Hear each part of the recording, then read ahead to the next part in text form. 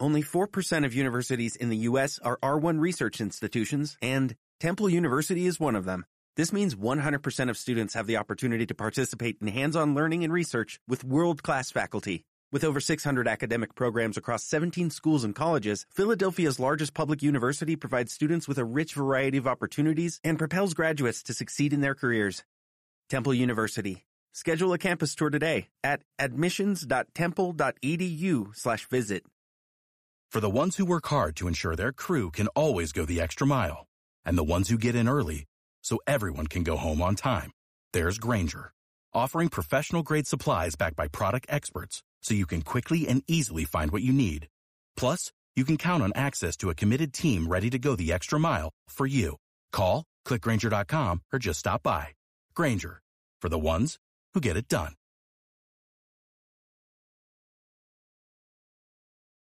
This is the summer to expand your horizons. It's time to explore.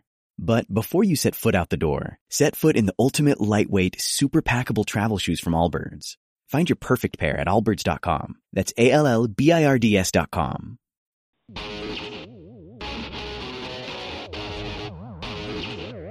It is SNY.TV's The Juice on the Cuse Podcast, covering Syracuse basketball, lacrosse, and football. Today on the Juice on the Cuse podcast on SNY.TV, we'll be talking about a big win for the Syracuse football team and a push toward a bowl game. I'm Wes Cheng, and I'll be joined later by Brad Bierman, and our guest today is former Syracuse defensive lineman Tyler Marona. Tyler, how are you today? I'm doing well. It's always good to have a win, but I'm glad to be talking with you again. It feels like I'm finally back into the Orange routine. I'm talking to you on this podcast, and I'm, making the rounds, so it's a good time of year. I'm happy. Yeah, and Tyler, we'll get you started on this one. We last had you on the podcast about a year and a few months ago, so catch us up on what you've been up to since then. So the past couple of years been a lot of change just because, COVID threw a mix into pretty much everything that I've done professionally. So for 2019, 2020, I was coaching football, left the insurance business, and was just trying to see if, I wanted to make a career out of football, and I gave it 2 years, and I did 1 year at the college level at Houston Baptist University, and then 1 year down here in Texas at Fort Bend Christian. And, was thinking about, making it a career, but at the end of the day, just settled down here in Houston. I got married October 2020, and after that, I realized that although I love football, I think I'm a better fan than I am a coach. And now I'm a insurance broker with Gallagher here in Houston, and my wife and I are just enjoying life as kind of newlyweds a year later, but things are going well. Well, congratulations on the marriage and also the transition back into being a fan. And let's talk a little football. I was so glad to see you tweeting on the game on Saturday. It was a completely wild win over Virginia Tech. What did you think of the game? Yeah, so when I'm back tweeting about the Orange, it means that I have fully invested. Not that I haven't been with the team all year. I mean, I've watched every game. It's just been, to be honest with you, it's been so frustrating having just these. And the thing that I keep putting in my head with the Florida State or the Wake Forest, all the games that we lost by 3 points, is that it seems like we've always lost on these once a year goof ups or mess ups. And there were still some in the Virginia Tech game, and despite all odds, we overcome it. And this might parlay into another question, but I think that this win is something that the program needed desperately. We've been trying to get it for a couple weeks now with Clemson, and that was the one I was really hoping that we would get, even though Wake Forest is undefeated and ranked in that whole 9 yards. I think that when we beat Clemson, it's a good healer for our program just because of the animosity that the players have with each other, and they like to make it a rivalry. But I think we needed to have one of these wins where we mess up a ton and we still come out on top, and it kind of proves to the program that we are talented. We have good players. We're not a Big East team anymore. We're an ACC squad, and that's kind of how I feel. When we beat these ACC teams on the road, it gives us a sense of belonging that we actually deserve to be there, because I was a part of the transition from the Big East to the ACC, and it's a big step up, and I don't think a lot of people gave it as much credit as they should have, because the Big East was largely, it had a BCS tie-in, but it was a Group of 5 conference, and that's what they are now. And be playing in the Power 5, this is a good win. This is a really good win, and it proves that Schrader can play, Alford can play. The line's holding up despite missing guys. So I was really excited for it. So take me inside the locker room after a game like this, because you lose 3 straight games by 3 points each, and you finally get over the hump with 4 games left. So how big of a boost is it to the mentality of this team? Enormous. I mean, the Golden State Warriors, I'll always tie this into an NBA comparison if you know me, which is the Golden State Warriors said that the thing that cures every sort of condition that might be plaguing a team is winning. And it's because you realize that you put aside differences, you put aside your opinions for the winning culture. And I think that's what's most important about wins like this, is that Virginia Tech it's a known program, it's a known quantity. And Coach Babers was talking about how impressive their crowd was. And I saw an article retweeted by Chris Carlson from the other side, and now the Virginia Tech fans are saying that it's time to fire their coach. So, these swings that can happen in just one game, they mean the world, because if we lose that game, there's no shortage of, critics, going after the players, going after the coaches, you name it. So the fact that they get to breathe, and then they still have the rest of this, there's a whole quarter left of the season. And this will, if it's not exactly wins and losses like Coach said in his postgame, this is a big defining moment for this program, and it's exciting to see. Tyler, I know you're a defensive guy, but there's some real issues going on with the special teams. I know you were chatting about that on Saturday on Twitter. What's going on there, and how can they improve? I'm not a special teams coordinator. I never have. I never will be. But I do know that special teams is a lot about practice. It's a lot about discipline. It's a lot about, just being able to execute assignments. It's pretty fundamental stuff. There should not be this many variables and possible things going wrong.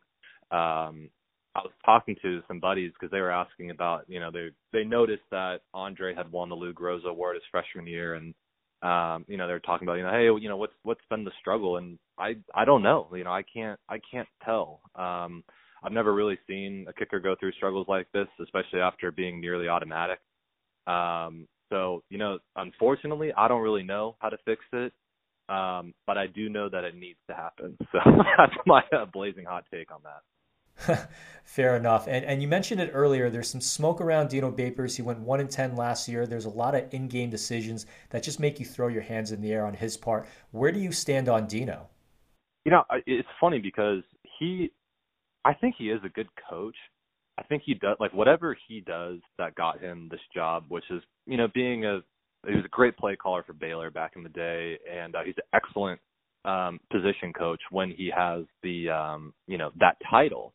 And I think he's a unique coach, that he's an awesome coordinator, awesome position coach, and is just at an older age is kind of working out all of the bumps and bruises of what, a tenured head coach would be, and Dabo Swinney, he's had the job for, ever now, 14 years or so. And Clemson has gone through tough times as well, and I think that as Coach Babers has learned, he's had to turn over coordinators quite a bit.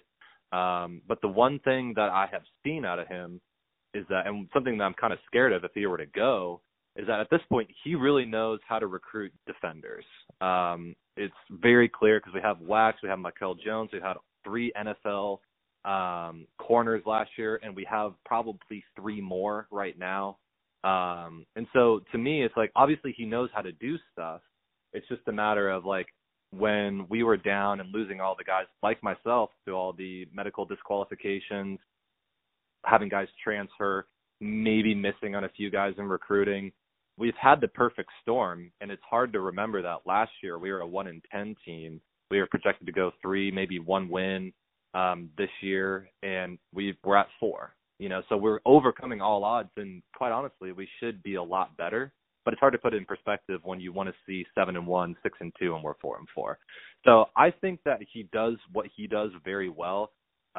He should be a little bit better at the game management at this point, and it's easy to go at get the ball to the 1-yard line and then miss the field goal. I get it, but at the same time, it's I could criticize him for a lot of things, but there's also a lot of things that he does well. And then when you go to the very end of the day, which is, okay, if we do buy out coach, who's coming? And I think that's the question that a lot of Syracuse fans forget to ask after they want to fire a coach is, okay, if you want to fire a coach, who's the name that's just going to take this job for a discount and is going to get paid less than all the other ACC coaches? It's something that you got to keep in mind. And until we actually win, despite our current conditions, it's going to be the same for a while. So, that's it's not a direct answer. I don't love him. I don't hate him. I think he's good for Syracuse when where we're at right now. I don't think he's the best coach. I don't think he's the worst. So, I think he's the right guy, or, maybe not the right guy, but, he's what we got. And I'm happy that he's trying to do the best for the program that I love.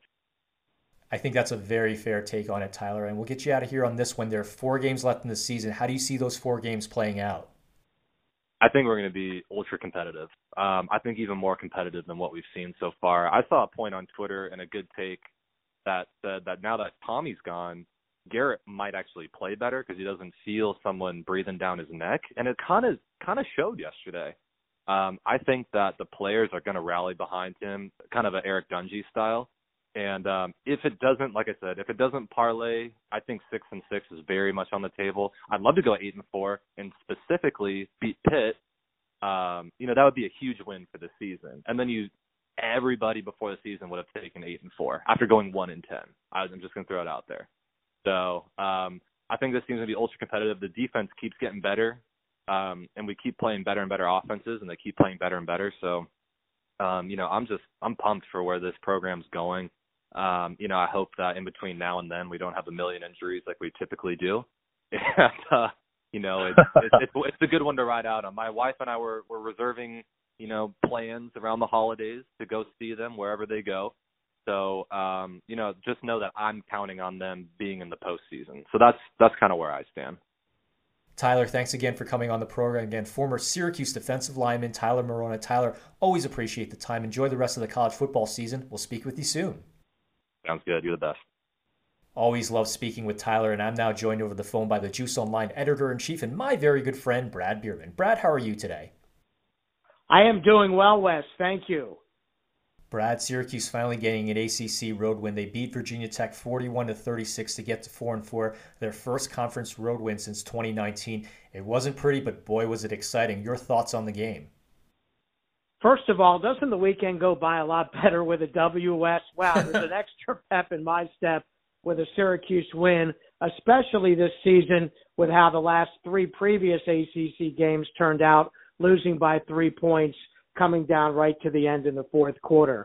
This is exactly what this program needed, and it's exactly what Dino Babers needed from a leadership point of view, and the rest of this season being able to show the players that, look, all this hard work is paying off, and you were rewarded with it, not just a win in the ACC, but a win on the road, which has certainly been elusive for Syracuse since they joined the conference. And what a gutsy performance by Garrett Schrader. This was the game that you're going to look back on and, maybe signifies his, coming of age and leading the Syracuse offense as a quarterback with a couple more years of eligibility. And also overcoming self-inflicted wounds, which we've talked about all season, Wes, which have really knocked the steam out of the team at different points in the ACC losses and in the Rutgers defeat, and to be able to overcome some of the problems with penalties again on the offensive line, not having the right personnel in late in the second quarter, necessitating 2 timeouts to be called. Another missed field goal from Andre Schmidt, his 6th of the season, overcoming all of that on the road, falling behind with 4 lead changes, and then Syracuse finally taking the 5th lead change late. And then the defense coming up when it needed to in stopping Virginia Tech in a punting situation, giving the offense one last chance. And then the wide receivers starting to come of age as this season progresses, especially a player like Damian Alford, who I was writing about in the preseason. Could this be a breakout year for a very tall wide receiver in the Syracuse rotation? And he came through with a game-winning touchdown catch. So I know that it was a fantastic plane ride home from Virginia back to Central New York for the team, and now it's right back to work to get ready for Boston College and the remaining 5 games with, like you say, a bowl game situation is what's at the end of the rainbow here for Syracuse going into the last week of October and November. So you mentioned it. We're in the home stretch of the season. 4 games left to go, a 5th game and a bowl game at stake. Where do you see the last 2 wins coming from? It's going to be tough, Wes, but it's certainly doable. And looking at the stock watch for the remaining opponents, I take a look at it like this. Boston College, stock down. BC has lost 3 straight games, including at Louisville this past weekend. Coming into the Dome for the 3rd straight season, Syracuse needs to pick up its first home win against an ACC opponent, and I think they will against BC. Then it's the much-needed week off, the first weekend of November, time for the team to regroup, get mentally recharged, and come out for the home stretch, which will have 2 of the 3 games on the road. At Louisville, then, I say Louisville stock up. Boy, Malik Cunningham is just a fantastic quarterback. Syracuse has seen enough of him in the last 2 years with losses at Cardinal Stadium, and he was really dynamic in the win against BC. That's a winnable game, but it's going to be tough with the intangible, in my opinion, Malik Cunningham, the Cardinal quarterback. The following week at North Carolina State, I'd say NC State stock kind of plateauing right now, upset by Miami this past weekend, 31-30. A game that the Wolfpack probably should have won. Miami was playing for Coach Manny Diaz, and they really responded. But there was a play in the 3rd quarter of that game, kind of unusual, that NC State was set up on the Miami goal line, but a player participated without his helmet. It resulted in a penalty, a re-kick, and NC State couldn't capitalize and lost to a very fired-up Miami team. And then in the finale, Pittsburgh certainly stock up. The Panthers and Wake Forest, certainly the best 2 teams in the ACC this season. Kenny Pickett's making a lot of national media's Heisman Trophy list as we head into November. He's just been dynamic as they knocked off Clemson at Heinz Field this past weekend. So it's going to be tough. But I kind of forecasted in the preseason, and I kind of still think it may go this way. Beat BC to go 5-4. Lose at Louisville to go 5-5. Lose at NC State to drop to 5-6, and then an emotional regular season finale, upset Pittsburgh in the Dome to finish 6-6. I wrote about it in August, carry Dino Babers off the field, qualify for a bowl game. That's the scenario, and I'm sticking with it, Wes. And Brad, we are right at the end of our show. Your closing thoughts. Very interesting season opening press conference at Media Day for Jim Boeheim last week. 2 things stood out to me. One, talking about his future. No thought about retiring. 0, none, nada. So that was very interesting. Could he be there for 50 seasons? That's entirely possible. And then raving about the recruiting class as the best he's had in his career. And that really says a lot, Wes, when you consider that he's entering his 46th season. And inquiring minds want to know that last week, spotted in Syracuse, eating breakfast at the near West Side Breakfast Nook Little Gem Diner, was athletic director John Wildak and assistant coach Jerry McNamara. Would have been great to be privy to that sort of conversation, probably going along the lines of how's the team shaping up for this year, and as we look into the future, you may have to be patient a few more years because Jim Boeheim is sticking around. Brad, my closing thoughts are on the ageless wonder, former Syracuse star Carmelo Anthony. Carmelo scored 28 points for the Lakers in a win over the Memphis Grizzlies on Sunday to move up to 9th in NBA history in scoring, passing Moses Malone. He's now scored 27,423 points in his NBA Hall of Fame career. But there's still one thing that's missing on his NBA resume, and that's an NBA championship. The Lakers are off to a bit of a slow start at 1-2 on the season, but they're still one of the favorites to win it all. Congratulations to Carmelo on an amazing accomplishment.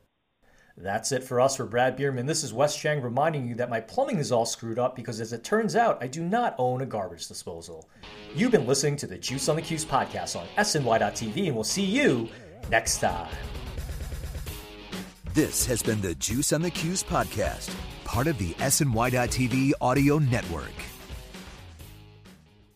Looking for a fun way to win 25 times your money this football and basketball season? Test your skills on Prize Picks, the most exciting way to play daily fantasy sports. Just select 2 or more players, pick more or less on their projection for a wide variety of stats, and place your entry. It's as easy as that. If you have the skills, you can turn $10 into $250 with just a few taps. Easy gameplay, quick withdrawals, and injury insurance on your picks are what make Prize Picks the #1 daily fantasy sports app. Ready to test your skills? Join the Prize Picks community of more than 7 million players who have already signed up. Right now, Prize Picks will match your first deposit up to $100. Just visit prizepicks.com/play100 and use code PLAY100. That's code PLAY100 at prizepicks.com/play100 for a first deposit match up to $100. Prize Picks, daily fantasy sports made easy. Why? If you have T-Mobile 5G home internet, you might be hearing this a lot. Every time your internet slows down during the busiest hours. Why? Because your network gives priority to cell phone users. Why? Good question. Why not switch to Cox Internet with 2 times faster download speeds than T-Mobile 5G home internet during peak hours? Okay. Stop the whys and visit cox.com/5G home for details. T-Mobile prioritizes certain T-Mobile phone users over home internet users during times of congestion. Only 4% of universities in the U.S. are R1 research institutions, and Temple University is one of them. This means 100% of students have the opportunity to participate in hands-on learning and research with world-class faculty. With over 600 academic programs across 17 schools and colleges, Philadelphia's largest public university provides students with a rich variety of opportunities and propels graduates to succeed in their careers. Temple University. Schedule a campus tour today at admissions.temple.edu/visit.